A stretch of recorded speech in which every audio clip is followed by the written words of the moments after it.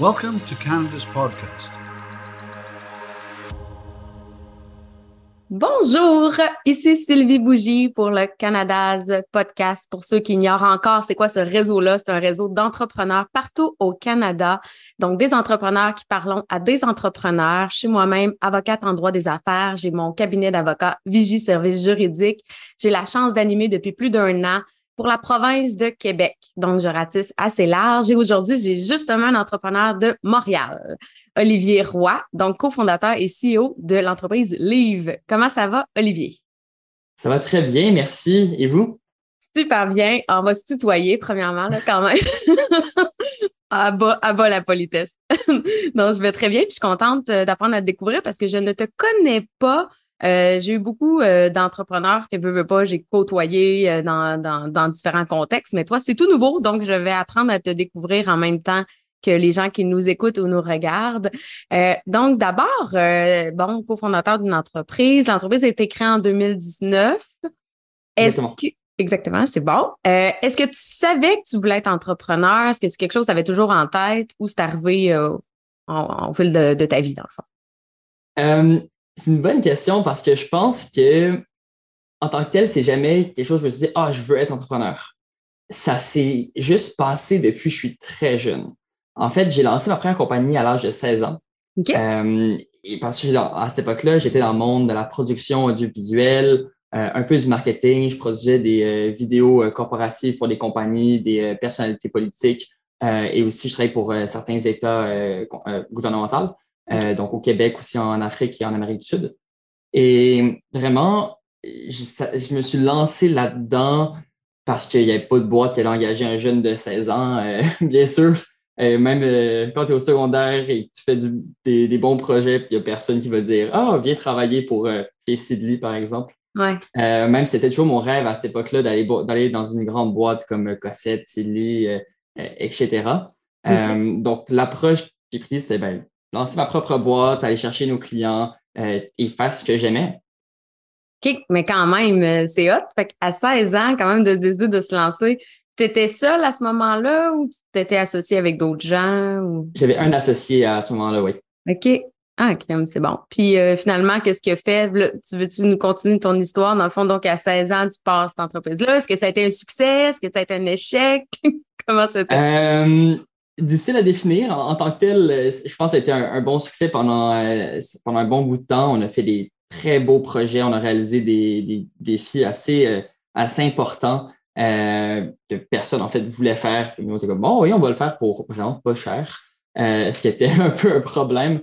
Ouais. On connaissait pas les vrais prix du marché, donc on était bien en dessous de qu'est-ce qu'on aurait dû facturer. En tant que tel, le vrai succès de tout ça était l'apprentissage que ça m'a permis d'avoir, de travailler avec vraiment des clients, donc de rentrer dans le monde des affaires, de comprendre comment ça fonctionne, de savoir comment engager des gens, déléguer. Tout ça, c'était l'apprentissage absolument fantastique. Donc, je ne verrais vraiment pas ça comme un échec du tout. Ça s'est fini à un moment donné. J'ai travaillé dans une boîte techno pendant un peu moins d'un an pour la suite recommencer du côté entrepreneurial pendant encore un an environ dans une boîte que j'ai cofondée avec deux autres personnes OK. qui étaient encore là très spécialisées du côté marketing. Et c'est à ce moment-là que j'ai travaillé vraiment sur la stratégie de production de contenu pour des agences gouvernementales. Donc, on est allé au Cameroun pour ça. On est allé aussi en Haïti. Et on a travaillé pour plusieurs partie du gouvernement et partie municipale au Québec aussi. OK. Ces mandats-là, t'allais-tu les chercher par appel d'offres ou c'était comme ça ou non? Non, c'était mon ancien partenaire qui était vraiment en charge de ce côté-là. Mais OK. non, c'était pas vraiment par l'appel d'offres, c'était par réseautage, connexion, mais aussi par ce qu'on amenait de l'avant. On amenait quand même des bonnes idées, puis aussi un prix quand même très compétitif pour faire des projets assez d'envergure. Et on amenait une dynamique qu'on aurait la difficulté à trouver dans des grandes firmes. Vraiment, c'est juste des petites équipes de 3, 4, 5 personnes. Ils vont pouvoir réaliser certains projets parce que c'est dynamique, c'est petit, c'est facile à contrôler. Et il n'y a pas une immense entreprise derrière avec des centaines et des centaines d'employés. qui va prendre parfois du temps à Ouais, réaliser ouais. ce projet. Mais ça, c'est quand même super bon parce que, tu sais, souvent, en tout cas, moi, j'admire ça quand même d'aller chercher des gros contacts, des gros clients, parce que ça reste, tu sais, quand tu parles d'entité ou gouvernement et tout, ça risque d'être des plus gros mandats aussi. Puis souvent, les gens, surtout qu'on est en démarrage, on a un peu le syndrome de l'imposteur, on n'ose pas tout le temps aller voir des plus gros clients. Fait que je trouve ça beau parce que dans tes deux premières histoires entrepreneuriales, tu as parlé les 2 fois de quand même des gros clients, là. Ça, je trouve ça Ouais, bien. Mm. j'ai jamais vraiment eu peur d'aller chercher des clients plus gros que ce qu'on devrait aller chercher. En fait, quand tu as quelque chose d'intéressant à leur proposer, au moins ils vont t'écouter. Mhm. Puis dans 95% des cas, à ce moment-là, ben, personne ne voulait travailler avec nous, c'est normal, mais au moins on se fait donner des conseils, on se fait guider et ça nous ouvre des portes pour plus tard. J'aime ça. J'aime ça. Donc, tu fondes en 2019 Livre, qui est une plateforme mobile de magasinage libre-service. Tu veux-tu nous expliquer un peu plus qu'est-ce que ça fait exactement?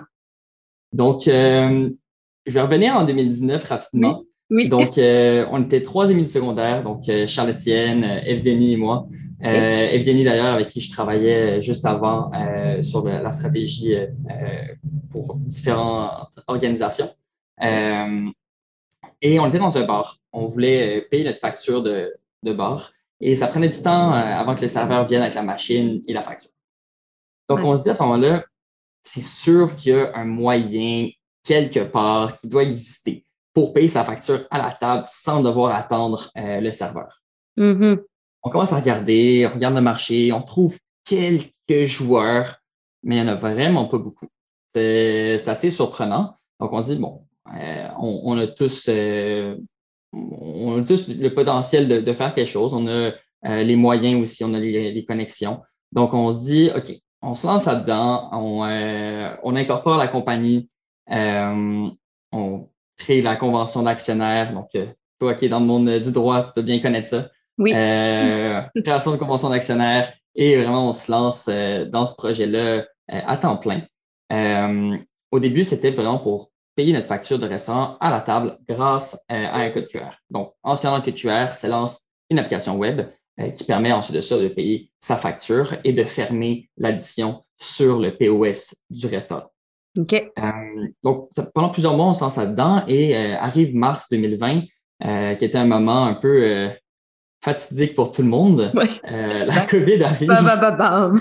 Ouais, ça a chamboulé beaucoup d'affaires. Et on se dit, OK, qu'est-ce qu'on fait? Les restaurants, ça a l'air d'aller encore à ce moment-là. Ça n'avait pas l'air de fermer complètement. Puis on se dit, bon, on a une approche qui est intéressante pour eux, justement. Ils peuvent réduire le contact. Niveau sanitaire, c'est intéressant. Pas besoin de toucher une machine. Donc, on continue encore dans cette allée-là. On lève notre première ronde de financement vers juillet 2020. OK. Et on lève une petite ronde avec des familles, autour de la famille, OK. amis et famille. Et suite à cette ronde-là, quelques semaines après, même pas, arrive août 2020, les restaurants ferment. C'est vraiment là, ça va mal. Donc, on a quand même 2 options. Soit qu'on redonne l'argent aux investisseurs ou on fait quelque chose qui était un peu risqué. On se dit, bon, il y a une industrie où on veut aller depuis le début et c'est le commerce de détail. Pour nous, c'était un peu en deuxième étape, étant donné que c'était très, très gros, c'est compliqué à rentrer dedans, on connaissait vraiment pas ça. Donc, on se dit, OK, on va convertir la technologie pour le commerce de détail et faire qu'on peut, un peu à la Amazon Go ou à la Stanley Recognition, aller magasiner sans devoir passer à la caisse et en sortant du magasin directement, comme par magie. Comment est-ce qu'on fait ça avec 150 000 $ et quand personne ne nous connaît pour avoir une preuve de concept? Ouais. Pas facile. Donc, Effectivement. non, c'est assez compliqué. Ouais. Donc, en fait, ce qu'on s'est dit, c'est au lieu de courir pendant 3 mois après un détaillant qui va nous dire oui pour faire un pilote, on décide d'ouvrir notre propre magasin. Donc, notre objectif, c'est pour le 1er décembre 2020. OK. Notre objectif, c'était d'ouvrir un magasin de produits québécois parfait pour le temps des fêtes. Donc, vraiment, un peu esprit cadeau et que ce magasin-là soit 100% sans caisse. Donc, tu rentres là et que tu n'as pas besoin de passer à la caisse ou parler à quelqu'un pour acheter quoi que ce soit. Donc, avec le moment de la COVID, c'est parfait parce que tu n'as pas de contact, c'est rapide, tu n'as pas de file d'attente. Puis, on se rappelle, en 2020, les files d'attente, c'était partout au centre-ville, ça sortait des magasins parce qu'il y avait un nombre limité de caisses, etc. Oui. Oui, puis tu sais, il y a tout ça, mais il y a aussi, tu parles du côté sanitaire, mais il y a tout l'aspect pénurie de main-d'œuvre, là aussi. Ben là, oui. je veux dire, enlever les Surtout caissières, surtout aujourd'hui, là, c'est ça, il y a ça aussi, là. OK, fait que là, bref, OK, je te laisse continuer. Super intéressant. Donc, vraiment, on engage une équipe externe de développement. On trouve aussi un consultant qui deviendra prochainement notre CTO pour le côté RFID. Donc, le RFID va être l'aspect qui va s'occuper de la sécurité de ce magasin-là. Et on loue un magasin au Centre Eaton sur le premier étage, vraiment, très, très beau magasin. On loue le magasin, on doit refaire le plâtre, refaire l'intérieur. On a passé peut-être 2 semaines juste à nettoyer l'endroit tellement c'était dégueulasse. Et l'endroit, au final, vous pourrez trouver des photos, je vous enverrai, était vraiment fantastique. On a un très beau magasin et les consommateurs pouvaient rentrer, scanner un code QR à l'entrée. Ça lançait une application web, donc tu n'as rien à télécharger. Donc, encore là, comparé au Amazon Go, tu dois avoir l'application Amazon pour les utiliser. Là, tu n'as rien téléchargé, tu n'as pas de compte à créer. Directement, tu peux scanner les produits dans le magasin sur ton cell, les payer avec ta carte de crédit ou un e-wallet. Et c'est aussi simple que ça. Quand tu payes, nous, on désactive la sécurité RFID des produits à distance. En fait, on va pouvoir dire quel produit a été payé aux antennes qui sont à la sortie. Et la personne peut sortir du magasin. Donc, comment ça fonctionne? OK, là, j'ai des questions. Oui, vas-y. D'abord, dans le fond, comment ça fonctionnait? Il y a quelqu'un à l'accueil qui s'assure que tout le monde scanne le code? Parce que j'imagine, sinon, personne ne pourrait rentrer, faire semblant qu'elle a l'application puis partir avec des trucs, genre? En fait, tout le monde peut rentrer, il n'y a pas de barrière ou quoi que ce soit. Oui, mais tu sais, pour payer, là, sinon, ça va juste sonner à la sortie, genre, t'as pas scanné le code, donc t'as pas payé, t'as pas finalisé ta transaction. C'est ça, dans le fond, ça sonne, puis... Oui, bien dans le fond, nous, on était en magasin tout le temps pour expliquer aux gens comment l'utiliser. Mais c'est sûr que si tu rentres, tu prends quelque chose et tu sors, ça va sonner. Notre système va détecter qu'il y a des produits qui sortent du magasin qui n'ont pas été payés. Et la seule façon de les payer, c'est vraiment par le code QR qui lance l'application web qui permet ensuite de ça de prendre les produits, les scanner et les payer. Donc, il faut vraiment faire ce parcours-là. Et c'est quand même assez rapide à faire, honnêtement. Ça prend 80 secondes plus ou moins. T'as payé et t'es sorti. C'est vraiment hot. OK. Fait que là, dans le fond, vous avez fait ça, puis là, ça a été un succès? Tu t'es rendu compte que, dans le fond, ça marchait bien? Ou ça marchait vraiment pas? Puis... Ben, ça marchait honnêtement quand même bien. On a fait, mes chiffres sont peut-être pas exacts, mais autour de 18 000 $ de vente en un mois dans le magasin. Okay. Donc, pour un détaillant qui n'existe pas, que personne ne connaît, c'est quand même correct. Ça couvre à peine le loyer, même pas, en fait. Mais le but, en fait, c'est vraiment une preuve de concept. C'est de pouvoir montrer ça à des détaillants et dire hey, on peut te faire une techno qui va permettre de rendre tes magasins autonomes et diminuer le nombre de gens à tes caisses et les focusser sur le service. C'est vraiment ça la valeur à ajouter de Livre aujourd'hui, c'est de prendre la main-d'œuvre et la mettre sur le service, sur le service client. C'est ça qui augmente la valeur des paniers, ça qui fait que les gens veulent revenir en magasin. Puis il y a aussi beaucoup d'effets connexes, donc pouvoir réduire le nombre de caisses, donc avoir plus de pieds carrés pour des produits, diminuer le nombre de machines, donc de hardware qui brisent, la maintenance, mais aussi des licences qui sont dessus. Donc, tout ça va venir donner plus réduire les coûts aux détaillants. Et en fait, ce qu'on a fait suite à ce magasin-là, c'est qu'on a décidé de scraper la technologie en entier qu'on avait développée. On n'était pas satisfait. Ben, ça a été fait vraiment rapidement, là, en quelques mois seulement, sur une architecture qui était correcte pour la majorité des systèmes dans ce monde. Mais on a décidé en fait de changer complètement d'architecture. Et là, on a vraiment pris 1 an à redévelopper la technologie. On a investi beaucoup, beaucoup plus d'argent dans le développement d'une technologie qui est facilement déployable à travers de centaines et des centaines de magasins sans en fait la rendre plus lente, qui était un défi de l'autre version, qui fonctionnait beaucoup par call API. Donc, si on était beaucoup à l'utiliser, ça pouvait ralentir le système. La nouvelle version est instantanée, peu importe combien d'utilisateurs il y aura dessus. Pour les commerçants, c'est-tu bien compliqué là, de rentrer? Parce que là, tantôt, tu en as parlé un peu, mais dans le fond, le système d'inventaire, c'est quoi? C'est le commerçant qui rentre ça, lui, qui tient l'inventaire à jour, les codes et tout. Veux-tu m'en parler un peu comment ça fonctionne? Mettons, je serais un commerçant. Dans le fond, nous, on va venir se connecter à votre système d'inventaire ou ERP, dépendant de c'est quoi l'architecture de la base de données, l'architecture technologique des détaillants.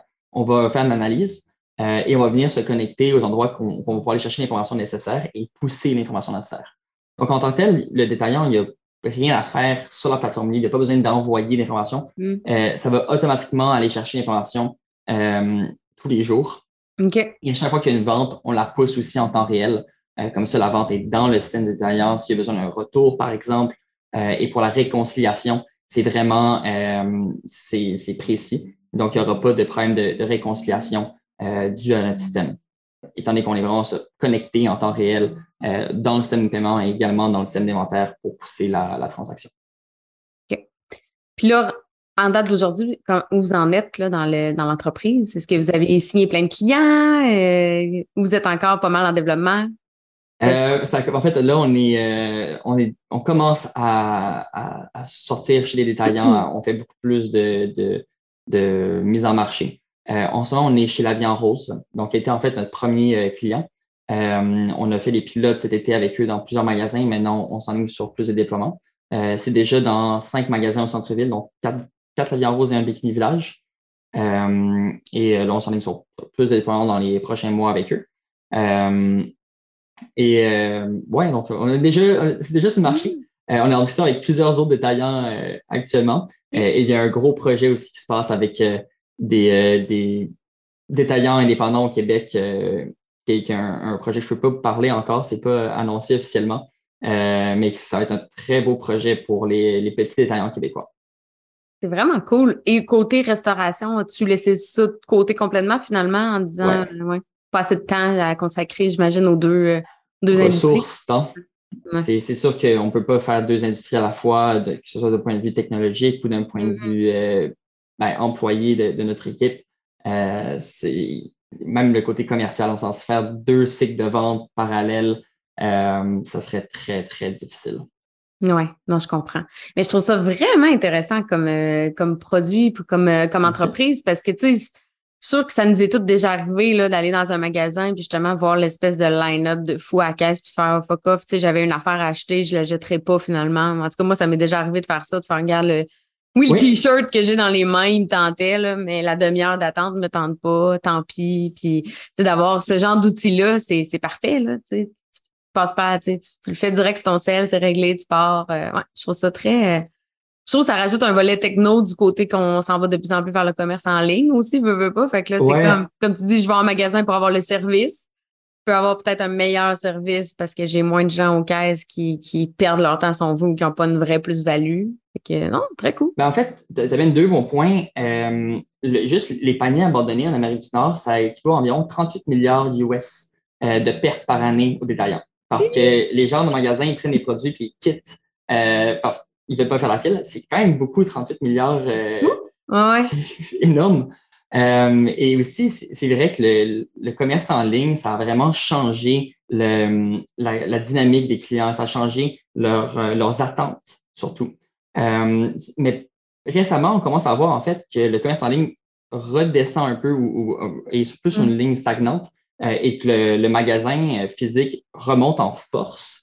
Donc, de ce côté-là, je suis très confiant, par contre, que les gens veulent aller en magasin, mais avec des nouvelles habitudes. Ils veulent quelque chose de rapide. Ils sont habitués à du one-day delivery de Amazon. Et ils sont tous scotchés sur leur téléphone cellulaire en permanence, Instagram, les bip-bip partout. Donc, avoir aussi cette interaction-là avec ton téléphone où on peut avoir de l'information, on peut aussi aller sur d'autres sites pour prendre des reviews. Ça vient amener un autre aspect du magasinage physique. Oui, vraiment. Bon, tu as 2 associés avec toi. C'est encore, parce que vous étiez 3 fondateurs. Est-ce que vous êtes encore 3? Ben là, je comprends que vous aviez demandé beaucoup d'investissement aussi, famille, proches. Mais en fait, ma question devrait plus être actuellement, tu as combien d'associés avec toi? On est 3 partenaires principaux. Oui. On a fait une levée de fonds l'an dernier avec quelques anges investisseurs ainsi qu'un gros investisseur que je peux pas vraiment nommer. Mais oui, on a fait une levée de fonds l'an dernier de 800 000 et on est en ce moment en train de faire une nouvelle levée de fonds de 1,5 million, peut-être un peu plus, pour continuer nos démarches et accélérer le développement et l'aspect commercial. Donc, en termes d'associés, ouais, on est 3 cofondateurs. Donc, il y a Charles-Étienne, Evgeny et moi-même. Et on a aussi notre CTO qui est très présent et qui est actionnaire également de la compagnie. On a une petite équipe qui est en interne. On est au total 7 avec une personne à temps partiel. Ah, quand même, c'est bon. Puis comment ça se passe? As-tu des conseils à donner aux gens qui nous écoutent et qui se disent moi, j'ai peur d'avoir des associés parce que moi, je l'entends souvent en pratique, là, des gens qui partent leur entreprise seuls, qui veulent pas avoir d'associés ou encore qui ont peur aussi d'aller chercher des investisseurs. Fait que j'aimerais ça t'entendre sur les 2 volets. Si tu as des conseils à nous donner. On a du temps, on prend l'après-midi. Oui. En fait, je dirais c'est important d'en avoir parce que personne ne peut tout faire. C'est simple que ça, là. Personne ne peut tout faire. Puis surtout quand la compagnie commence à grossir, la job des fondateurs, c'est oui, de garder la compagnie à fonctionner, mais aussi de faire des ventes, aller chercher des investisseurs, faire cette job-là qui prend beaucoup de temps. Juste la partie commerciale, c'est une job à temps plein. Mm-hmm. Donc, et surtout dans les startups, tout ce qui est vente doit être fait par les fondateurs jusqu'à un certain milestone. Pour nous, le milestone, c'est 1,5 million de dollars de revenus annuels qu'on veut aller chercher. Ensuite de ça, on va commencer à engager plus de gens en vente. Mm-hmm. Mais vraiment, c'est les fondateurs qui doivent pousser le côté commercial. Et si on est seul, il y a tout le reste à faire aussi. Il y a les finances, il y a le côté produit, il y a l'administration générale, il y a la gestion d'employés, engager des gens. Ça peut se faire seul. Je ne recommande pas. Ça serait très, très difficile. Puis, dans certains moments, mettons, quelqu'un est malade ou quelqu'un même décède, qu'est-ce qui se passe? Qui va le flambeau? Mm-hmm. Ça peut être un employé, mais est-ce que c'est la bonne personne? Est-ce que c'est une personne qui est entrepreneur? Et pour le côté des investisseurs, tout dépend. Ça dépend vraiment. Il y a plein de compagnies qui ont réussi extrêmement bien sans aucun investisseur. C'est là que je dirais, est-ce que c'est une compagnie de produits B2C, donc vente aux consommateurs, ou est-ce que avant d'avoir besoin d'investisseurs, on peut avoir une croissance quand même énorme et au moment où on veut vraiment augmenter la capacité de production, réduire les coûts, là, on peut aller chercher de l'investissement, même pas nécessairement en équité, c'est même de la dette rendue à ce moment-là. Mais tout ce qui est technologique, avoir des investisseurs va venir aussi beaucoup aider à vraiment financer tout le développement technologique parce que ça coûte très cher. Les salaires en développement, c'est pas donné. Puis, à moins que la personne, l'entrepreneur, soit déjà millionnaire, c'est compliqué de tout financer le développement. Mais aussi, les investisseurs vont venir amener des contacts, des conseils, vont pouvoir guider l'entreprise, donner une autre vision, un peu un œil extérieur sur tout ce qui se passe. Et c'est très important à avoir ça. C'est pas un entrepreneur souvent va être dans sa tête, va voir l'industrie d'une certaine façon, tandis que les gens qui ont investi vont le voir d'une autre façon complètement et ça amène une autre dynamique. Moi, ce que j'entends en t'écoutant beaucoup, puis depuis le début de ton parcours, j'entends que tu es quelqu'un à l'écoute. Je pense que tu es vraiment à l'écoute des gens. J'essaye. Oui, mais ça l'aide, je pense, à avoir, tu sais, à être ouvert aux commentaires, ouvert aux critiques, ouvert aux suggestions. C'est sûr que ça doit aider dans la relation avec les associés, avec les investisseurs, parce que, tu sais, tantôt, tu en parlais, là, je me souviens plus que c'était à quel sujet, mais tu l'as amené, là, j'étais capable de lire entre les lignes que tu étais à l'écoute. Puis ça, moi, je trouve ça bon, puis je trouve que c'est une bonne chose à rappeler aux entrepreneurs qui peuvent nous écouter puis qui veulent des conseils parce que c'est ça, tu sais, je pense qu'effectivement, tout le monde peut avoir une place. Tu sais, je veux dire, chacun peut unir ses forces. Tu sais, seul, en équipe, des fois, on peut aller plus loin aussi, hein, on le sait. Mais, tu sais, d'être à l'écoute, de ne pas avoir un ego surdimensionné, de dire, ben non, c'est ma business, genre, je vais faire ce que je veux, là, tu sais, avec, là. Fait que, non, ça, je trouve ça super intéressant. C'est quoi le meilleur conseil que tu as eu à date, mettons, d'un investisseur? Parce que tu disais qu'il te donnait des conseils, mais c'est quoi le meilleur conseil que tu as eu? Ah! Il y en a vraiment beaucoup. Ouais. Il y en a un, c'est pas un conseil, mais c'est un de nos investisseurs et nos aviseurs qui nous dit ça tout le temps, et j'aime bien cette phrase-là, c'est pedal to the metal, donc la pédale à fond. Ce qui est pas un conseil, mais c'est vrai, c'est qu'il n'y a pas un seul moment où tu peux lâcher l'accélérateur. Mais sinon, je dirais que c'est sur le côté des ventes. Les meilleurs conseils ont été vraiment sur le côté commercial. Faire la vente entreprise, ce n'est pas facile. C'est vraiment, vraiment pas facile. Et on s'est lancé là-dedans. On va faire des deal cycles de 3 mois. On va être capable de fermer des gros clients en 1, 2 ou 3 mois. Ce n'est pas la réalité. La réalité, c'est que de la vente entreprise, quand on parle de projets qui vont coûter entre du 200 000 et du 1,5 million de dollars, cette vente-là va prendre entre 6 mois et 1 an à accomplir. Parfois plus. Mm. Et les meilleurs conseils vraiment ont été de ce côté-là. Un peu du soutien, comme, hey, ben oui, on comprend que c'est long, puis genre, on l'a vécu, on le sait. Et aussi, comment parler aux clients. Comment faire la structure d'une discussion. Ça commence pas juste en, hey, est-ce que tu veux acheter notre solution? Non, Ouais. c'est la structure d'un commercial pour la vente entreprise. Ça commence par une discussion qui parle pas de la solution, ça parle de eux. Qu'est-ce que eux ont besoin? C'est quoi leur problème? C'est quoi leur objectif à accomplir? Qu'est-ce qu'ils veulent faire? Et la prochaine discussion, c'est là qu'on peut rentrer plus en détail de, ben, écoute, voici ce qu'on fait, voici comment on peut vous aider, basé sur ce que vous avez fourni. Voici ce qu'on aurait en tête. Et suite à ça, c'est encore plus d'édition, montrer la technologie, comment ça fonctionne, comment on l'implémenterait. C'est long, ça prend du temps, beaucoup de relances, beaucoup de discussions. Ouais. C'est un excellent point, je trouve, le fait d'écouter ses clients. Je sais pas si tu as lu L'art de se faire des amis. Le Non, livre, Es-tu quelqu'un qui lit dans la vie ou qui aime pas vraiment j'aime lire. J'aime lire. J'ai une grosse pile de livres à finir. Ouais, j'aime lire. Ouais. Le problème, c'est plus le temps, de trouver le temps pour lire. C'est un peu plus difficile ces temps-ci. Ouais. Donc, les semaines se font relativement chargées. Je comprends.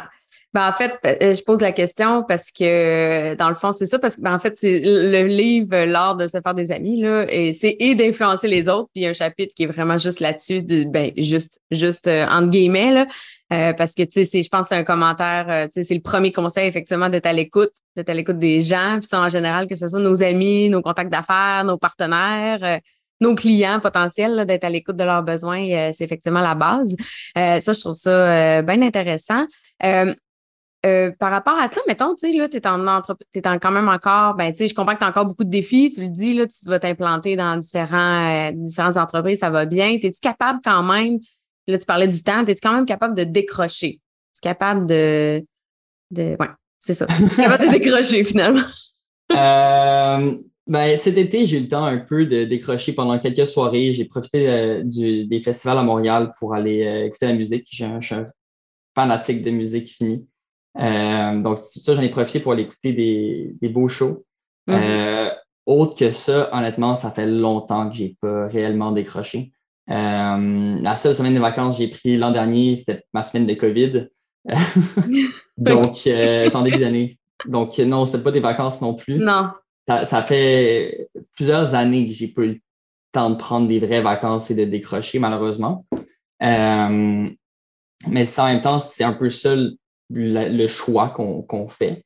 Tu te lances pas en entrepreneuriat si tu n'es pas prêt à faire du 12 heures, du 14 heures par jour, ça va pas fonctionner. C'est pas, peut-être parfois on va voir tous les gens sur LinkedIn qui disent il faut avoir un très bon work-life balance pour être entrepreneur. Peut-être quand vous êtes rendu à 10 millions de revenus. Mais malheureusement, lancer une entreprise jusqu'à des stades beaucoup plus loin, ça nécessite énormément de temps et de dédication, puis c'est très, très stressant, difficile. Je ne ferais pas le cacher et dire que c'est à tous les jours, c'est comme c'est le fun. Ouais, non, mais ça, c'est clair. Mais tu sais, des fois, justement, tu sais, quand je parle de décrocher, ça peut être 5 minutes en faisant quelque chose aussi, tu sais, juste d'être capable de lâcher prise, de changer les idées pendant un petit peu. As-tu un loisir, tu sais, que, mettons, musique. je sais pas ouais, c'est ça. Quand tu écoutes de la musique, quand tu fais des. Quand t'en écoutes ou quand tu es dans des shows pour être capable de. Juste en écouter, ça me va. Ouais. Sinon, j'aime beaucoup. J'ai passé quand même des années dans le monde du cinéma, donc tout ce qui est cinéma, j'aime beaucoup ça. Il fut un temps, beaucoup de rando, pas eu le temps récemment, mais j'adore la rando. C'est quelque chose qui relaxe et ça fait du bien. Donc, j'ai hâte de pouvoir en refaire d'ailleurs. Ouais. Ouais. Ben, moi, ma recommandation, c'est quand même de prendre du temps. C'est ça, de ne pas hésiter parce qu'il ne faut pas trop le négliger parce qu'une des erreurs qu'on voit quand même fréquemment, c'est des entrepreneurs qui vont faire des dépressions, des burn-out, qui vont trop se donner. Fait qu'il faut quand même pas s'oublier. Hein, ils disent dans un avion, tu mets ton masque à toi avant de le mettre aux enfants. Ben, tu fais partie des fondateurs de ton entreprise. L'entreprise a besoin de toi, donc elle a besoin de dirigeants en forme, allumés, donc de se ressourcer. Puis ils disent qu'effectivement, il n'y a plus beaucoup, l'équilibre est peut-être pas vrai, mais le déséquilibre, un déséquilibre sain pour soi, je pense que c'est quand même bon. 100%. C'est important de prendre un peu de temps quand c'est possible. À chaque moment qu'il y a une opportunité d'en prendre, j'essaye. C'est opportuniste. Oui, effectivement. Dernière question, je vais finir sur une note, tout est super positif, on s'entend, mais une note encore plus positive. As-tu une grande fierté que tu aimerais nous partager, que ce soit du point de vue personnel, professionnel? C'est quoi ta plus grande fierté? Bonne question. Je dirais mes deux... En fait, une des plus grandes fiertés que j'ai commencé récemment à découvrir, c'est de pouvoir redonner à des gens. Souvent, je parle à des entrepreneurs, puis juste en parlant avec eux, j'essaie de leur donner des conseils de qu'est-ce que je peux leur donner, qu'est-ce que j'ai appris. Puis ça, c'est vraiment, vraiment très... c'est satisfaisant parce que ça me montre qu'est-ce que j'ai appris pour moi-même, qu'est-ce que j'ai appris dans les dernières années. Et c'est pas quelque chose qu'on peut réaliser facilement. Quand tu es dedans constamment, tu ne réalises pas tout l'apprentissage qu'on a fait et tout l'apprentissage qu'il y a eu. Et en parler à des entrepreneurs qui ont des startups ou des gens qui veulent se lancer potentiellement, ou même des gens qui ont des carrières dans certains milieux, et les aider sur des négociations, quoi le cycle de vente, le côté fundraising, comment construire certains documents. Même, il y a plein d'endroits où on peut donner juste des petits conseils qui fait j'ai pas pensé à ça, une bonne idée.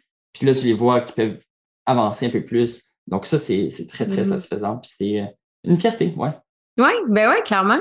Tu apportes un support aux gens, puis en même temps, effectivement, c'est super bon. Puis c'est bon pour toi aussi, parce que souvent qu'on raconte une histoire vécue, qu'on donne des conseils, ça nous les remémore aussi, hein, parce que la mémoire, c'est une faculté qui oublie. Puis je pense que de donner des conseils, on se les redonne un peu à nous-mêmes. Parce que des fois, comme tu dis, en plus, tu es dans le vif de l'action, tu as quand même tu te mets sûrement de la pression, tu as des grands défis à relever. Fait que de se rappeler ces choses-là, puis de te rappeler le chemin parcouru, je pense que c'est très bénéfique. Ouais, vraiment intéressant. La meilleure façon de te rejoindre, Olivier, est-ce que c'est Facebook, LinkedIn? LinkedIn. C'est la seule façon que je vais prendre par courriel. Sinon, mais LinkedIn, c'est bon. Je suis actif relativement beaucoup dessus. Donc, ouais, LinkedIn, parfait. Olivier Roy, chez Liv. Oui, bien, parfait. De toute façon, on va te taguer dans le post. Donc, merci, Olivier. C'était vraiment intéressant. Bravo, good job. Sérieux, l'entreprise, je trouve ça merveilleux. J'aime ça qu'on mette de plus en plus comme type de techno dans le commerce au détail. Moi, je suis all-in pour ça. Donc, merci aux gens qui nous ont écoutés. Donc, si vous avez aimé l'entrevue, n'hésitez pas à la partager. On fait ces entrevues-là pour vous. Donc, n'hésitez pas vraiment, là, comme je dis, les partager, vous inscrire à notre infolette du Canada's Podcast ou encore, vous pouvez aller consulter mon site internet vigiequebec.com, donc VIGI-Québec.com pour toutes les balados. On les retrouve, tous les miens, en fait, tout dans le même espace. Sinon, sur le Canada's Podcast, il y a aussi toutes les balados de toutes mes autres hôtes aussi. Donc, il y a beaucoup d'entrevues aussi en anglais si vous voulez voir des parcours de d'autres entrepreneurs canadiens et anglophones. Donc, merci. J'étais contente de vous avoir avec moi, de t'avoir avec moi, Olivier. Et on se retrouve la semaine prochaine. Donc, merci, Olivier. Bye Merci beaucoup.